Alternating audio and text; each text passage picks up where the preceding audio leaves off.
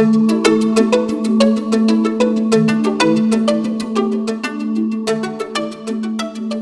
we are Jerusalem Lights, episode number 2, Shalom. Today, the 17th day of the month of Shvat, 5780, means it's the 12th of February, 2020. This week's Torah portion, Jim? Parsha Yitro. Amazing Torah portion featuring the most significant monumental event in the history of the Jewish people and the history of mankind, which teaches us that God is very concerned with this world and that there could be a rendezvous between humanity and the divine. I refer, of course, to none other than the Sinai revelation, the giving of the Torah at Mount Sinai. And interestingly, this Torah portion is named for Moshe's father-in-law, who isn't Jewish, at least not to start with. So there's a lot going on here. Are we going to tackle the subject of whether a lot of controversy around this idea that Yitro actually converted or did not convert? Are we going to talk about that today? We definitely shall. Okay. I've always wondered about that because there's so much controversy about it. And I want to talk first about the background of who this man was. But first, I just want to say, Jim, because last week we kind of laid out some ground rules or some definition of what this is all about, what it's all about. And you spoke very beautifully about your spiritual odyssey and your journey towards Torah and Hashem and your identification as a Noahide and some of your past. And I think that one of the most beautiful things about the Parsha, and it being named after Yitro, is, of course, the concept that, as we say in Jerusalem Lights, Torah for everyone, that there is something here for everyone, that every person is called upon to forge a personal relationship with the Creator. And the Torah, being the manifestation of Hashem's will in this world, is basically the guide for our lives. You know, when we say Torah, we're not just referring to the 5 books of Moses. We're not just referring to the 24 books of the Torah. We're just referring even to any text, even though it's practically limitless when we think about the entire scope and breadth of Torah literature. But that's not even what we're referring to, although the word itself comes from hora'ah, which means instruction and teaching. It's more an understanding, it's more a way of life, it's more a concept of how to connect with the divine, how to bring the light of Hashem into the world, how to elevate human existence. This is what we talk about when we talk about finding ourselves in the Torah, really. Obviously, there's a big issue, a big question, how much of it is applicable to the whole world. And if, of course, we as Jews believe that the Torah is the blueprint of creation and Hashem's counterpart is for creation, then it can't just be something for us alone, for Israel. It has to be something that has a message, a vital message for the whole world. And I think that's part of what the character of Yitro himself conveys. I just want to tell you one thing before we go on. So Yitro is described in the first verse of our Parsha, chapter 18 of the book of Exodus, verse 1, as the minister of Midian, actually Kohen Midian, the priest of Midian. And according to our sages, Yitro has quite a colorful past. He was actually, first of all, I'll go all the way to the back, okay, or to the beginning of the story. The beginning of the story is that he actually was a high counselor of Pharaoh. Right. Not very well. Here's the thing. You know, remember when Pharaoh said in Parshat Shmot, in the beginning of Exodus, "Hava nitchakma lo," let us come and deal wisely with them. And so that's when he had this commission where they decided basically about the final solution at that time of what they were going to do.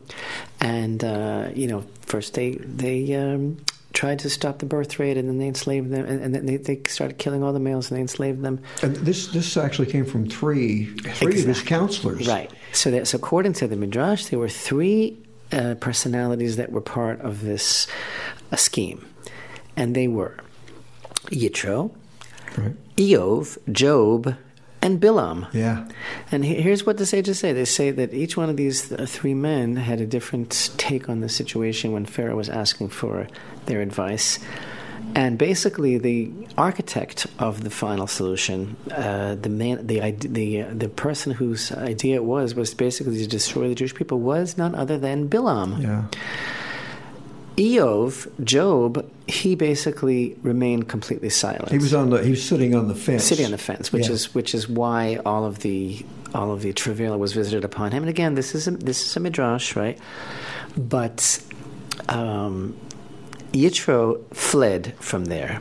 Yitro, he just got right out of there. He left. He didn't want to have any part of it at all. You know, the thing he was that rewarded, as it were, with Zipporah's the thing that I've Moshe. always wondered about is do you think this is the fact that Job sat on the fence and would not speak in behalf of God's people? Do you think this is why he went through the trials he later went through? Thank you. That's the implication. That's absolutely the implication. That's one of the things that really. And I think I tried to emphasize that also in our video presentation this week in Parshat Yitro. It's like standing up for the God of Israel. Standing up for Israel is standing up for the God of Israel. And the nations of the world did not accept the Torah. Only Israel accepted the Torah. But yet the nations of the world have a very powerful reciprocal relationship with all of Israel. There's a reciprocal relationship, and the way I described it in the video is that Israel is responsible for keeping the commandments, but the nations of the world are responsible for aiding Israel and for following the spiritual path that they're able to give over to the world. Let's tell you something also before I forget, Jim. You know what? There's a very famous midrash that everybody is aware of, that before God offered the Torah to Israel, he offered it to every nation in the world. That's right. I'm sure you're familiar with this. In fact, I heard it as a joke. It was actually told as a joke when I heard it the first time. Well, it's kind of funny, and it certainly is spun as a children's kind of parable. But this is what the midrash relates, and of course we have to have the understanding in general of how to relate to the teachings of the midrash. And I described it again in this week's Torah video as a poetic vehicle that is designed to have a very big impact on us, kind of psychologically. But according to the midrash, the Creator went around to all the nations and he said, I have something very special that I'd like to give you. And each one of them said, well, what's in it exactly? And to each nation specifically, he described the aspect that he knew would be hard for that nation to handle, right. whether it was a nation that was particularly steeped in sexual immorality and desire or thievery or whatever. And so they said, no, it's not for us. And then when it came to Israel, of course, famously, the response of Israel was, Na'aseh v'nishma. We will do and we will obey, which is a huge lesson, because basically what Israel was saying was, even if we don't understand completely, we still take it upon ourselves to obey. But what I wanted to say is, and I think this is just such an important idea for us to convey, we are living in a time today when there is an incredible spiritual awakening towards Torah that is felt all over the world, in the midst of the nations of the non-Jews. I really believe two things. I believe that this is first and foremost a tikkun, a rectification of this fact that the nations originally didn't want it. We didn't want the Torah, and as opposed to one might thinking, well, it's too late now. No, I think that there's a global tshuva movement, really, a wave of kind of like re-identification. And the nations are waking up to Torah, and part of that, the twinner aspect of that, is standing up for Israel, is being, a defender of Israel as well. But the other thing, Jim, open up your heart in the deepest way, I really believe, and I'm not afraid to say this, I believe that all the souls that are waking up to Torah now in the non-Jewish world, I believe they were present at Mount Sinai. Yeah. I really do believe that. And so I think that what we're seeing now is an incredible phenomena of the connectivity of neshamot, of souls that were at Mount Sinai and that are basically reverberating in a deep, deep place with Torah. I got to tell you something. I mean, again, another famous lesson that our sages teach us, that the unborn child in utero learns the whole Torah before birth, Right. and forgets it upon entry into this world, so that the study of Torah is like a deja vu experience and reconnecting with something that we already know on a deep primordial level. I believe that also applies to non-Jews, because I believe that every person, what does it mean to know the Torah before you're born? It means to be connected to Hashem. It means to be part of the whole, of the tremendous reality of the one true God. And I believe that we're all coming from the same place. So the Parsha in chapter 18, verse 1 starts introducing Jethro, the minister of Midian, the high priest, the Kohen of Midian, the father-in-law of Moshe, heard everything that God did to Moses and to Israel, his people, that Hashem took Israel out of Egypt. And Moshe explains everything to him, and Jethro rejoiced over all the good that Hashem had done for Israel, that he had rescued it from the land of Egypt. And then in verse 10, we have a very important verse. Verse 10 and 11. Yitro said, "Blessed is Hashem, who has rescued you from the hand of Egypt and from the hand of Pharaoh, who has rescued the people from under the hand of Egypt." And then verse 11 says, "Now I know that Hashem is greater than all the gods, for in the very matter in which the Egyptians had conspired against them, Atah yadati," in Hebrew, now I know.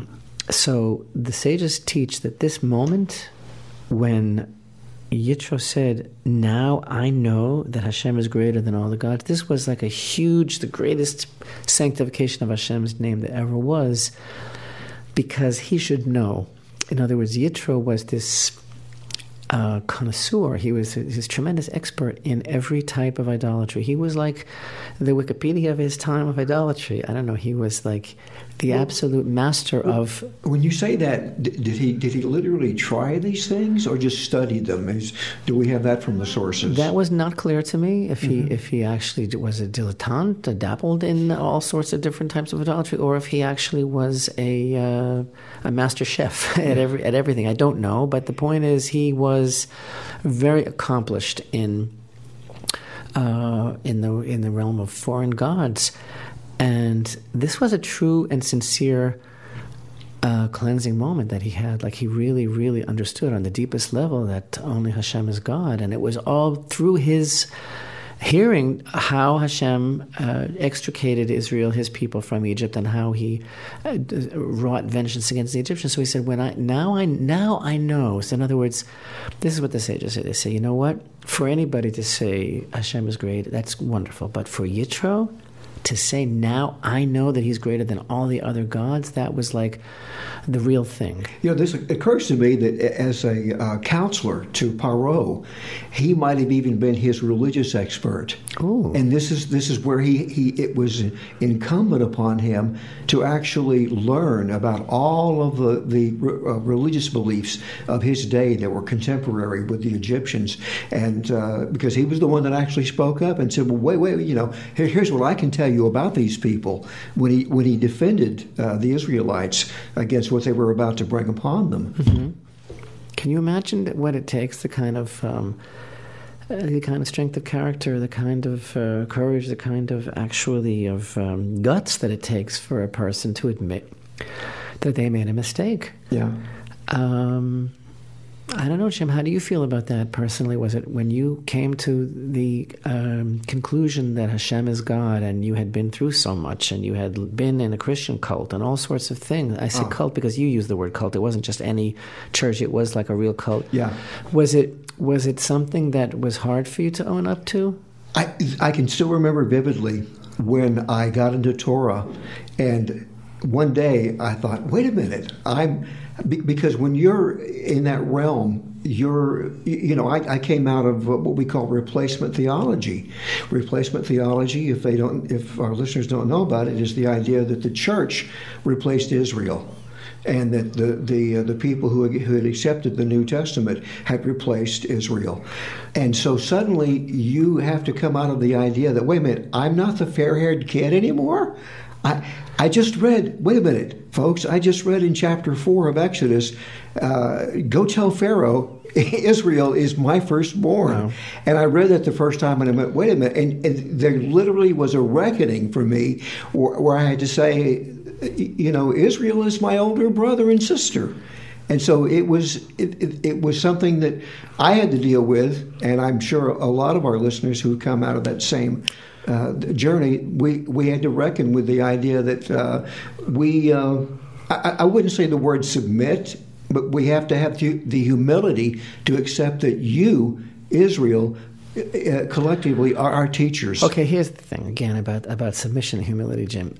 It's not a popularity contest. It is, right. If I understand correctly, the replacement theologists basically every time the word Israel is used, they substitute the church, and they say the church is the new Israel. Yeah, the mikveh is replaced by the baptismal fount, etc. But here's the thing: when you talk about submitting to Israel, okay, in this parsha, Hashem says to Israel, says to Moshe, say this to them.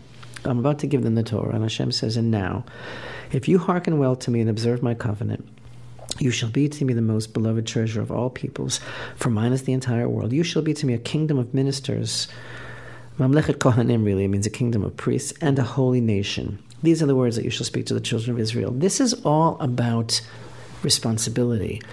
Being the kingdom of priests and the holy nation isn't it isn't about the frequent flyers club. It isn't about like a secret access to like a lounge. It is the ultimate sobering total responsibility for our actions and for teaching the world that Hashem is here. So it is a total reciprocity, this relationship. And Israel being called upon by Hashem to be a holy nation, it's not about the privilege as much as it's about that the buck stops here. We are responsible for bringing the world to an awareness of who Hashem is. It is the real yoke of the Torah. I have friends I have friends in the States.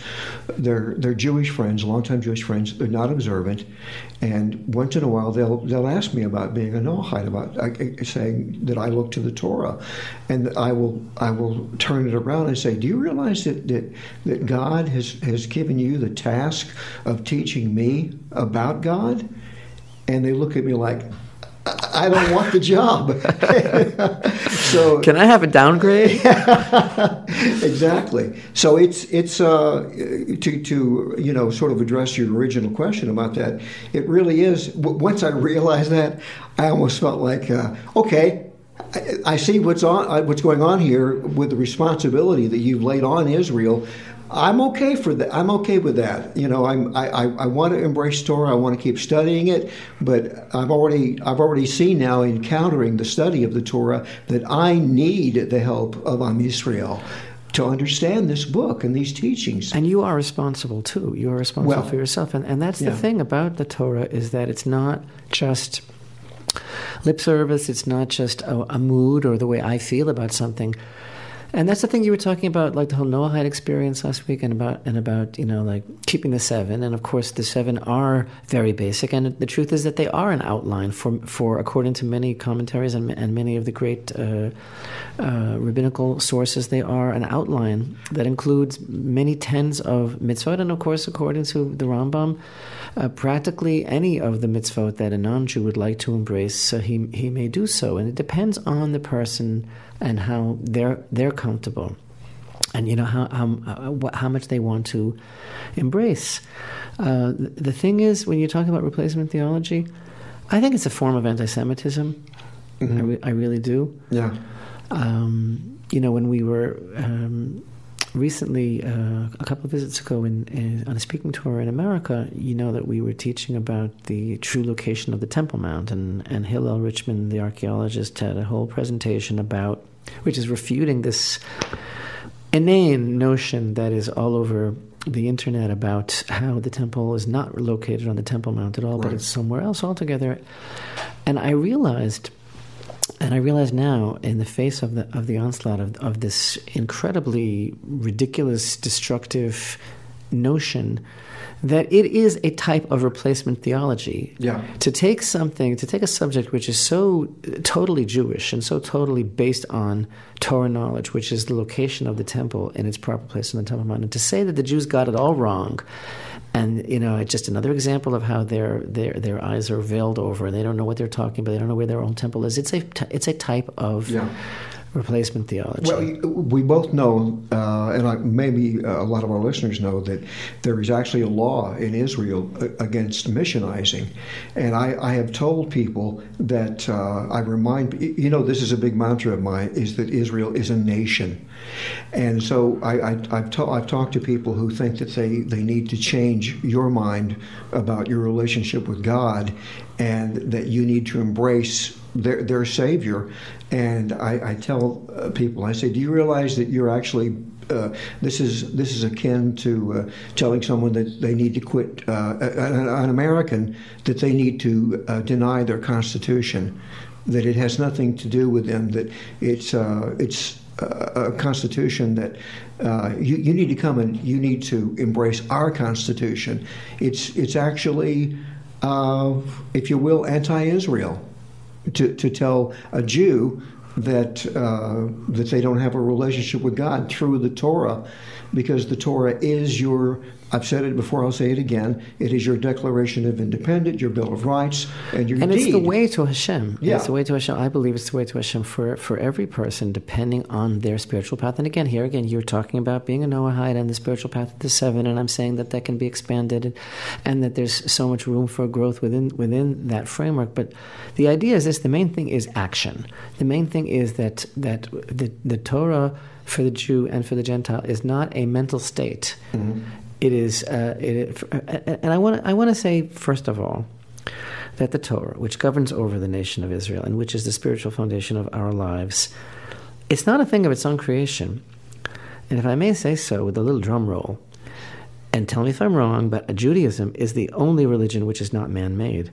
It wasn't created by right. people. And of course, I don't like to use the word Judaism, because I like to use the word Torah precisely for the reason that you just mentioned, because I agree with you. We are not a religion. We are a people. Amen. And we have a way, and the way is the Torah, and the Torah was gifted to the people. And this is our responsibility to bequeath to the nations the concept that the main thing about this relationship that we all have with Hashem is that in its very nature, it depends upon keeping a covenant. Is it the covenant of the seven? Is it the covenant of the 613? Is it the covenant of something in between? That remains to be seen. Is it about converting? Is it about not converting? None of this is the issue. The issue is it's about action. And it's about making the world into a better place. Not so that I can get into heaven, but because this can be heaven. In other words, yeah. It just reminds me so much of the scene from Field of Dreams, where Shoeless Joe asks Kevin Costner, he says, is this heaven? When he builds the ballpark and he comes, and Kevin Costner says, no, it's Iowa. Yeah. This is as good as it gets. This world is a world that Hashem loves, and I mentioned that also in teaching this week on Yitro. Like, Hashem loves this world, and that's why He gave the Torah into this world. Mm-hmm. Anyway. Well, this is one of the things that a vital lesson for me personally that you just mentioned, the fact that it requires action. And I always like to think of the sage sitting in a cave all day long, thinking beautiful, wonderful thoughts, thinking good thoughts. And I remember telling someone one day, I said, thinking good thoughts does not make you a good person. Doing good is what makes you a good person. You have to, your actions have to be good, not just your thoughts. And that's why so much of Torah is about interaction with people, about community, about relationships. We're going to have soon Parshat Mishpatim, mm-hmm. which was said over when the children of Israel are still at the foot of Mount Sinai, and it's part of the giving of the Torah, and it's about so many laws pertaining to justice and commerce and society and all sorts of things, and how to treat other people, because that's the measure of a person. Right. The measure of a person is not how much he bows before Hashem. You can live in an ivory tower and contemplate your navel or meditate and call that a religious experience, but if you're not challenged by relationships and by ethics in business and everything else, then it's not real. Right. And getting back to your experience, which is so amazing, and what it took for you to be able to face the past squarely in the face and say, I'm going on from here in Torah. And of course, Yitro, this was his whole thing here. He was the Kohen Midian, and he was the world's leader of idolatry. And then he said, now I know that Hashem is God, and that was such a great sanctification. It reminds me of someone very dear to me, who you know as well, a man who is older in years now, and after having been a preacher for over 50 years, this man who began to study Tanakh and began to ask questions about Hashem, questions that couldn't be answered, and began to really see the truth of Torah. This man one day stood up in front of his entire congregation, and a man already that had been in that position for over 50 years, and he said to his congregation, I've been lying to you my whole life about who God is. And that just takes so much courage and strength and, like I say, guts to be able to do that kind of thing, and real humility. That's amazing. The beginning of wisdom is the fear of God. We have in Psalms 110 and in Proverbs, and that's what this is really all about. So Yitro, he was on Pharaoh's high commission. He hightailed it out of there, and he merited through that to give over his daughter Tzipporah to Moshe. Before we talk about the question of did he convert or didn't he convert, I wanted to share with you a very interesting tradition that I bet you never heard, because it's a bit off the beaten path, but it's pretty amazing. And this is what one midrash teaches us. Tell me if you ever heard this before. It tells us that the staff with which Moshe... Oh, I see you're nodding your head already. How do I see that if you're all the way in Arkansas? It's this incredible software that we have. The staff with which Moshe split the sea, Adam had that staff. Right. And he gave it over to his son Seth. And all the generations gave it over, one to the other. And when Yosef passed away, Yitro, who had been one of Pharaoh's astrologers, grabbed it because he knew, because Yosef had it laying around the court, I guess, and because Yitro knew how important it was, he took it. And this is the language of the Midrash. He planted it in his garden, and it took root there. And Yitro saw through his stargazing that whoever could pull it out would be the Redeemer of Israel. And when Moshe came along, he stood there and pulled it out. And of course, you know what this story sounds like. It sounds like Excalibur. Incredible, yeah. Right? And by the way, I'm something of an amateur scholar in Arthurian legend. And there's a great deal about the mythology or the historicity of King Arthur that has its roots in the Davidic line, the Davidic tradition, the Davidic understanding. But yes, it's pretty amazing how this midrash, which predates the Arthurian legend by how long? Centuries. Many, many centuries. Yeah. Is basically along the same lines of Excalibur, the sword that only Arthur was able to pull out of the anvil. But what does it really mean is what interests me. Yeah. Because I think the concept of the staff of Adam really represents a spiritual legacy. Again, these things are not to be taken literally, and it's important to, and I say this, I've said it so far today so many times, and I said it in our video teaching as well, it's important to have the intellectual vessels to understand that the sages speak in metaphor as well. And not every midrash is to be interpreted literally, and I think that this is conveying to us an idea that there was a spiritual tradition, legacy, also one that bespeaks responsibility, that was given over through the generations, a knowledge of Hashem. And around the time of the Egyptian exile, it got stuck. It got stuck somewhere, and it was on hold. And it was Moshe who was able to reconnect with that knowledge, that tradition. He had the humility, he had the character. Hashem saw that early on, and he was the one. He was the one who was chosen to fulfill this role. Yeah, I know some of the other sources say that he was praying in Yitro's garden, and he saw the rod.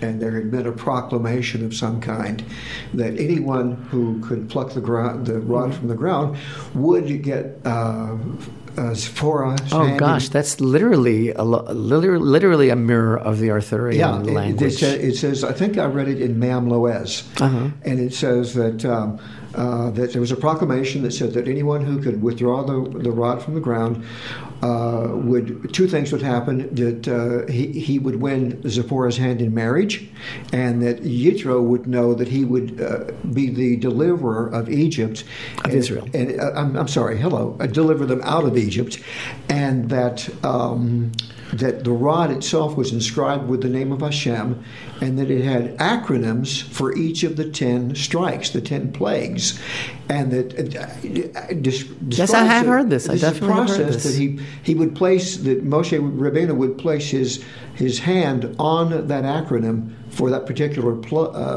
plague, and it would begin to happen. So you mean it was an app? Yeah. It was a touch keypad app. There you go. Okay. Yeah. But Jim, why Yitro? In other words, let's say that I'm right, that this idea of the staff being firmly planted, having been handed down all the way from the time of Adam, represents a certain kind of spiritual continuity which Moshe was to take up. But why was Yitro the one? Why was Yitro the one that was in his garden, which actually segues into a question that I think you had? Yeah. This is something that I've been pondering ever since we began talking about this parsha. So consider this. Moshe Rabbeinu is at Har Sinai. Hashem is speaking to him from the burning bush, and basically gives him his mission and tells him, this is who you are, this is what you'll do, and provides him with the direction along the way, tells him how to perform the plagues by using the rod, says, what is that in your hand? And we know, the sages tell us, and even the Torah tells us that he's the only human being that God spoke directly through and to. So suddenly, here they are, they're encamped in the wilderness, and Moses is faced with giving counsel to the tribes, and Hashem sends a man to counsel Moses. Right. Why did God not speak to? Why didn't God say to Moses, "You're going to tire yourself out"? Hey, God, right? Like, what is this? You're sitting all day, and the people are standing, and you don't have a minute's rest. Why? First of all, why didn't he realize it on his own? Second of all, why through the agency of Yitro? Yeah. This was a major accomplishment that Yitro achieved, was able to establish this system for Moshe, which really became the basis of the Sanhedrin. Sanhedrin, exactly. Well, first of all, I think this demonstrates again the irrevocable reciprocity between Israel and the nations. I mean, and the truth is, to some degree, can't you say that this was basic common sense?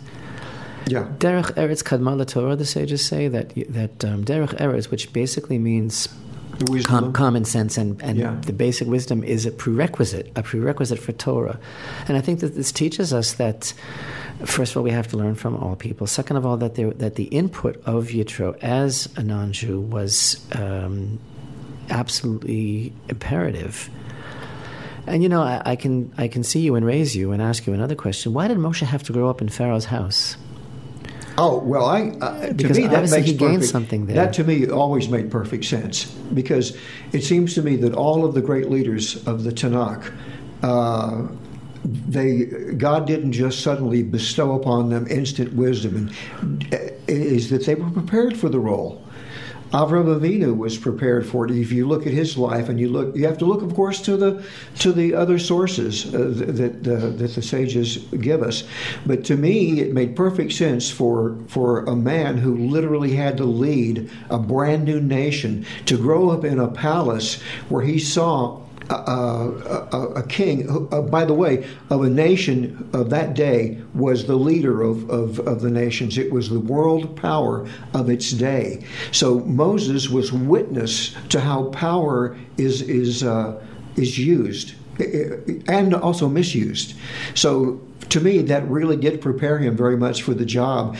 And again, if we look to the other sources offered to us by the sages, we see that when he fled from Egypt after he slew the Egyptian, some of our sources say that he went to Ethiopia, and he literally became a captain and then a general of the forces of Cush, and learned how to literally map out battles and use the wisdom that God gave him. And I think all this shows us that we don't check our brain at the door when we enter to the realm of Torah. God doesn't want us to come from a place of that feels wrong or it feels bad. No, we have to have the knowledge that something is bad or good. And I think it also speaks to the humility of Moshe Rabbeinu. He could have easily said, well, who are you? God talks to me, so who are you, Yitro? And it took tremendous humility and common sense for Moses to go, you know what, Yitro, you're right. It's like a V8 moment. Why didn't I think of that? Yeah, exactly. I actually think also, Jim, that there's something else about Moshe growing up in Pharaoh's palace, which you have to really open up your heart in the deepest way for, because it is very, very deep, and that is that he grew up as an outsider. Yeah. And this is something that you find a little bit, this idea in, it's a bit esoteric, you have to appreciate it, that, when you're growing up as an outsider, as if I may, as a Baal Tshuva, it's coming from the outside, you have a different appreciation of the nation and the nation's needs. Rabbi Akiva, for example, was not only the descendant of a convert, but he was also a Baal Teshuvah, someone who didn't grow up religious. So that's something interesting also to note. You can't have compassion unless you understand what other people go through. Right, and unless you've been around the block and you understand. Right. Walk a mile in my shoes, right. That kind of thing. Exactly. So that's all very, very compelling.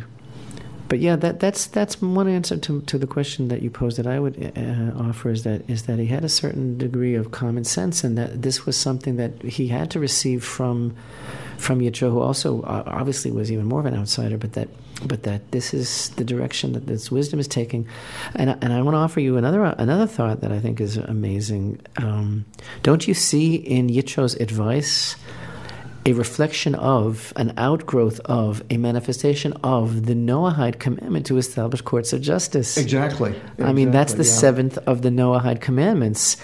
The world has to be just, and so that was something that could be attributed totally to Yitro. Yeah, and Yitro had seen this he saw how government works by being in the court of Paro, and obviously he was one of those people who would, from everything we can see about this father-in-law of Moshe Rabbeinu, is that he understood the right way to run a country and the right way to counsel people. So, yeah, thank you. I mean, you've opened it up for me in a way that I never even thought of before, So I think I now am beginning to see, because it was such a mystery to me, suddenly it's almost like God was silent, and he allows this man of great wisdom. And ultimately God acquiesced to the idea that Moshe accepted. And basically Yitro was saying to him, if the idea finds favor in your eyes and you get approval for it, it's a very, very amazing thing. And as far as this whole question is concerned, Yitro, what was his status afterwards? Did he convert? Did he remain a Noahide? He didn't stay. Yeah. And it was Moshe himself, I'm reading here in chapter 18 and verse 27, Moses sent off his father-in-law and he went to his land, and many of the classic commentators, Rashi mentions that he went to convert his family. And I think if I can... That may not be literal. It may mean that he went to share his knowledge of the one God. Interestingly, he has descendants that we read about in the first chapter of Shoftim, of Judges.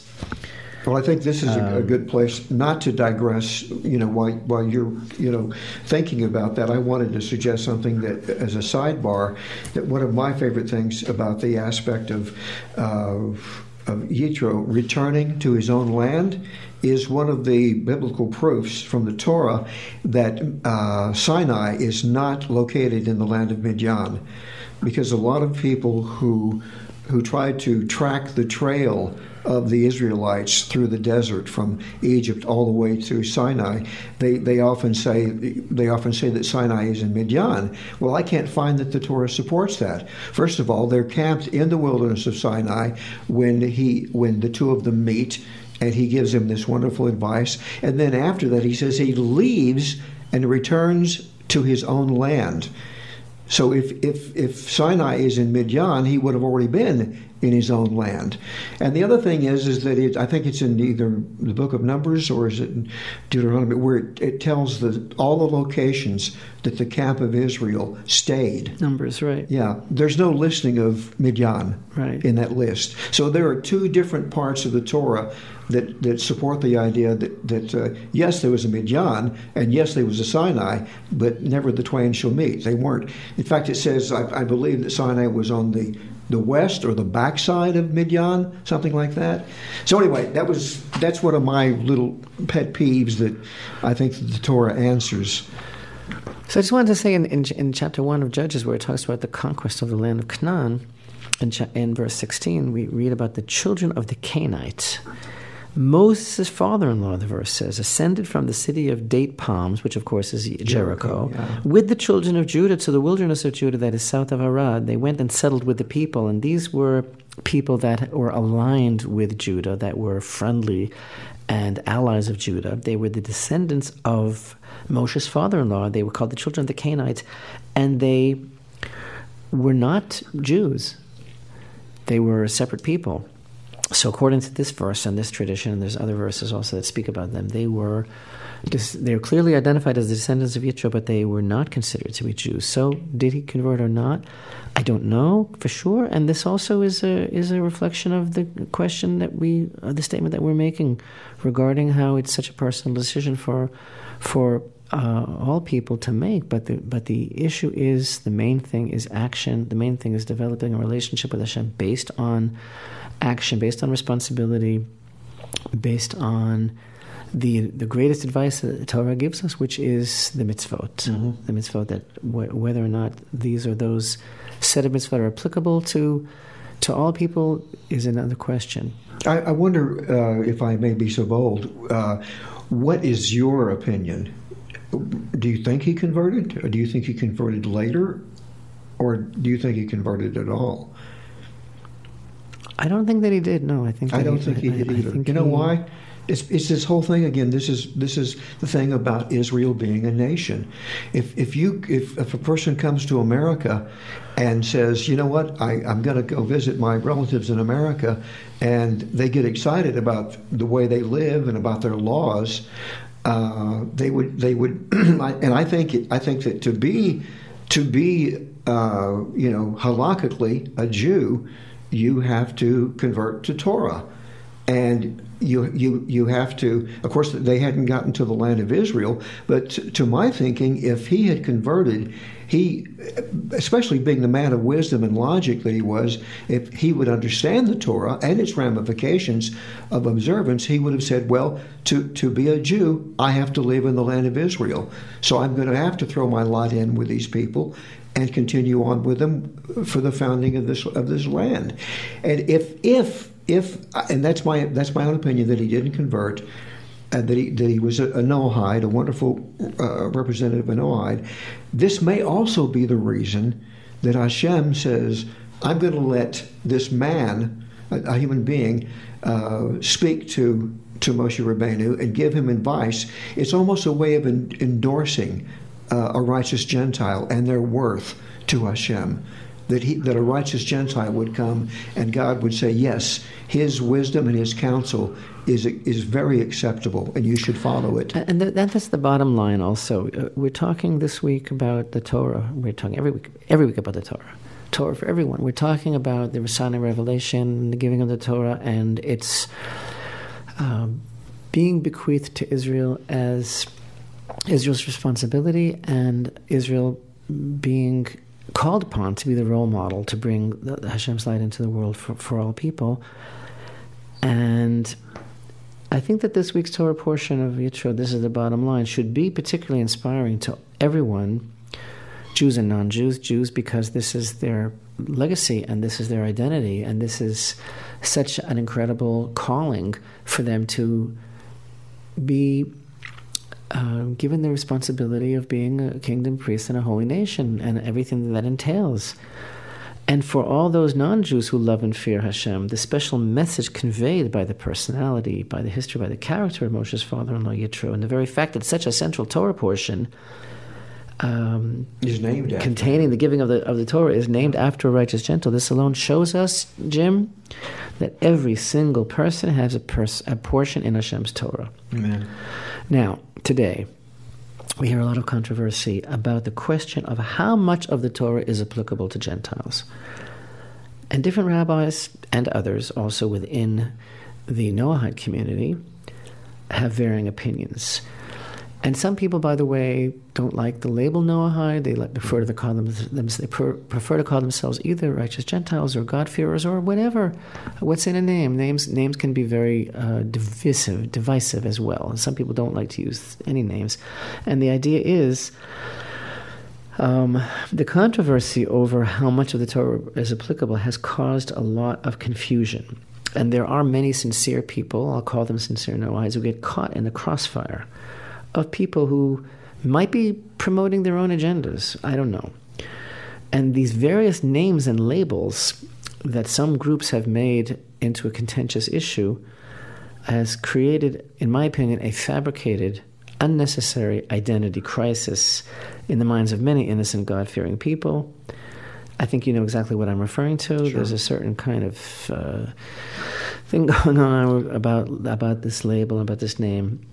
And in my opinion, the bottom line is any person who loves and fears Hashem knows exactly who he or she is, doesn't have to be in crisis, and that's my position that I want to repeat and state clearly. The Torah is universal and accessible to all, and every human being who seeks a relationship with God must have a covenantal relationship with Him, and it has to be based on action. The path of the 613 mitzvot is obligatory upon Israel. The path of the 7 mitzvot is obligatory upon all people. And once again, the spiritual life of a non-Jew does not have to be limited to these 7 mitzvot. They're a starting point. Those who wish to delve deeper into Torah study and observe additional commandments that they find meaningful are encouraged to do so. But of course, it's important to seek guidance as to how best to fulfill the commandments and how best to understand the Torah. And that's why a person has to have a rabbi.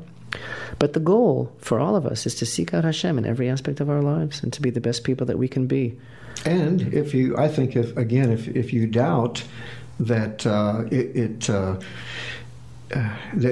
doesn't hurt to have a rabbi teach you the Torah, or at least to lead you the way. I always, I point people to Zechariah 8:23.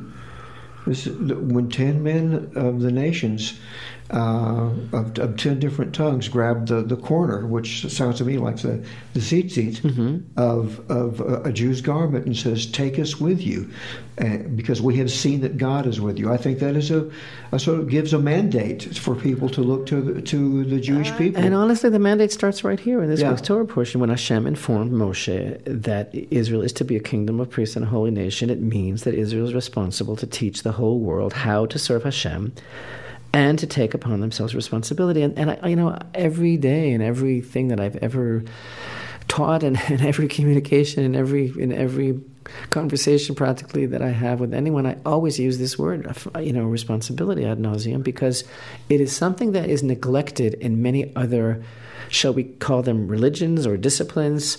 There is actually theologically a theologically mandated abrogation of responsibility for some people, because they say that, well, there's nothing that you can do anyway, and you don't have to do anything because it was all fulfilled for you. But the fact is, the bottom line of Torah is to take responsibility for one's own actions. It is inescapable. Yeah. The fact that we are responsible for our choices, and that the foundation of creation is free choice, is to be able to illuminate by choosing good over evil. And I want to add to that even if anyone listening to this podcast says, well, I don't really want to go the direction you guys are talking about, but I am interested in the history of Israel and of the Jewish people, and I want to be able to understand when I open up the Tanakh, well, then by all means, ask a Jew. Ask a rabbi. And I have a chapter in one of my books. I say, if you want to know about the ancient Chinese, don't ask the Irish. And that's nothing against either of those people. Jim, please tell our listeners what book you're referring to. Tell our listeners. Minor plug. It's called The Riddle of the Exodus. Uh-huh. And the reason I wrote it is because I wanted to know about the Exodus, and I decided not to ask a minister. I said, I'm going to ask the people who experienced the Exodus. I want to see what their sources say. So for a non-Jew, a scholar who's a non-Jew, to position themselves as knowing more than the Jewish people know about their own experience, to me is the height of arrogance.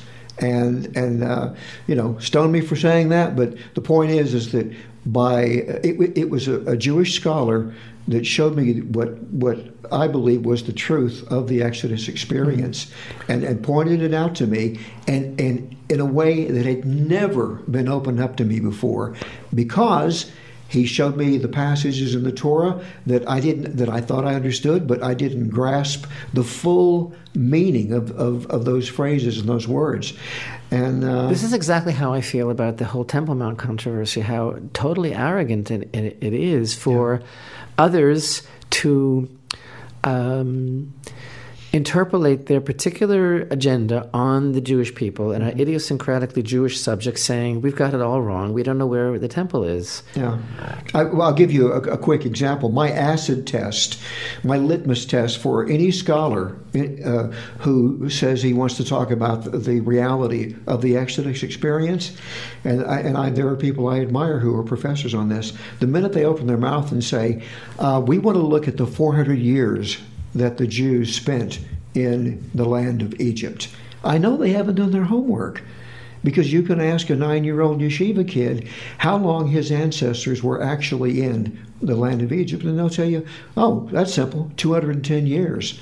Because you can actually open up the book of Exodus, Shemot, chapter 6, and if you add up the ages of Moshe Rabbeinu's father and grandfather, and if you start with Levi and Kohath, and then Amram and Moses, if you add up the years given that they all lived, it comes short of 400 years.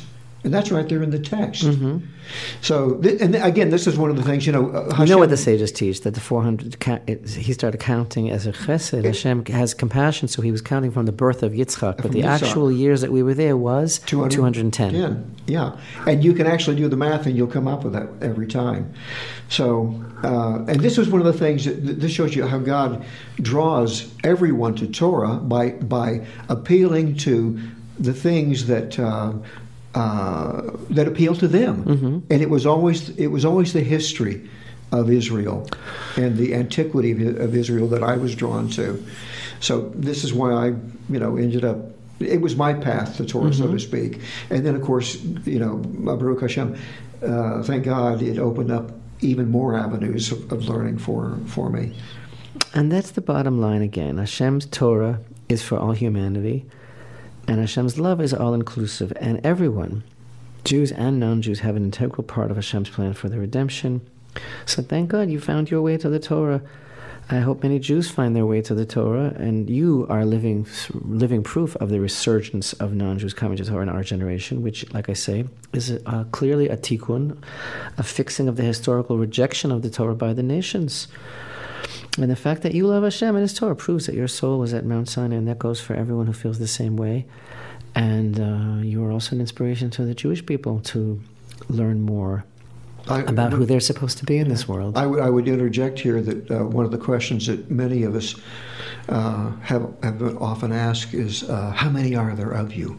How many of you non-Jews have discovered the 7 laws and have discovered the Torah and come to it?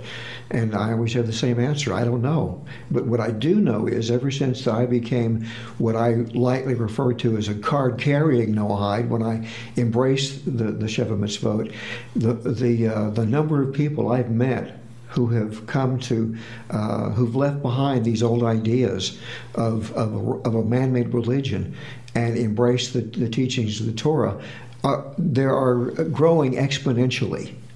They're coming out of the woodwork all the time. So I would say to my Jewish friends, get ready. But bone up on your Torah, because there's a lot of non-Jews who want to know about your Torah, and they want to know. You know how Chabad has emissaries all over the place, in all sorts of far-flung places, whether it's Kathmandu or the littlest town in the heartland of America. We have a Chabad in Arkansas. There you go. So many Chabad rabbis have told me. And they're there really for the lost Jewish souls, and not only to gather up the Jewish souls, but to be there also to be welcoming and to be a way station and a help for all Jews. But so many have told me that there might not be that many Jews in their area, but they have so many inquiries from non-Jews that It's a very powerful force that that they're dealing with. That they see that there's such an incredible outpouring of interest in the non-Jewish world. We're just about out of time. I wanted to mention that if our listeners would like to write in and sound off, especially if they have questions about practical application of the things that we're talking about. Noahide Halacha, there are so many questions that non-Jews have about how they should properly observe the commandments, the Torah, what part is applicable to them. So many issues about family life and things that come up. They can do that through our website, www.rabbiRichman.com, and we'll be pleased to read their emails and as we used to say in radio, folks, keep those cards and letters coming in. And that will be a part of our program. Sure. And I hope that our listeners also will take the opportunity to watch our video on our YouTube channel on Parshat Yitro, because the main event in the Torah portion, of course, is the actual Sinai revelation, the giving of the Torah, about which we speak extensively, and especially its universal understanding and application of what it's really all about, that important event that changed the shape of history for all people. Right. Well, I look forward to seeing you at our individual microphones again next week. And Jim, it's been wonderful here on Jerusalem Lights with you, and I want to wish all of our listeners a wonderful Shabbat. Thank you for being with us, and thank you for listening to Jerusalem Lights, Torah for everyone. Amen.